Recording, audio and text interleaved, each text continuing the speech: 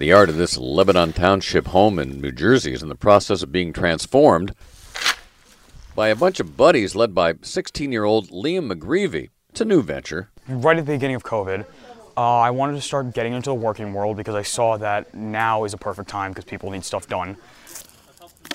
He recruited some pals and they went to work. We had our first client call us who was a professional gardener. I weeded her garden, I got a good review, and it was just a snowball effect from there. And for the first time, they started making some money. Pretty good money, in fact.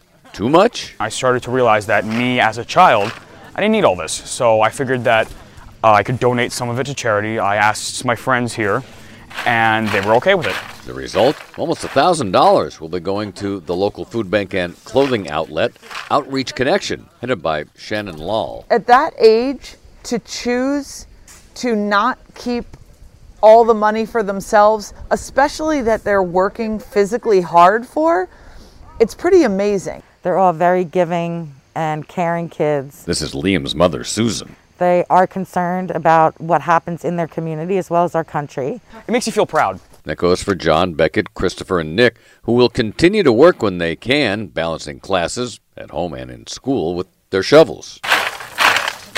Raking in the dough with a chunk for charity. Difference Makers. I'm Mike Sugarman, WCBS News Radio 880.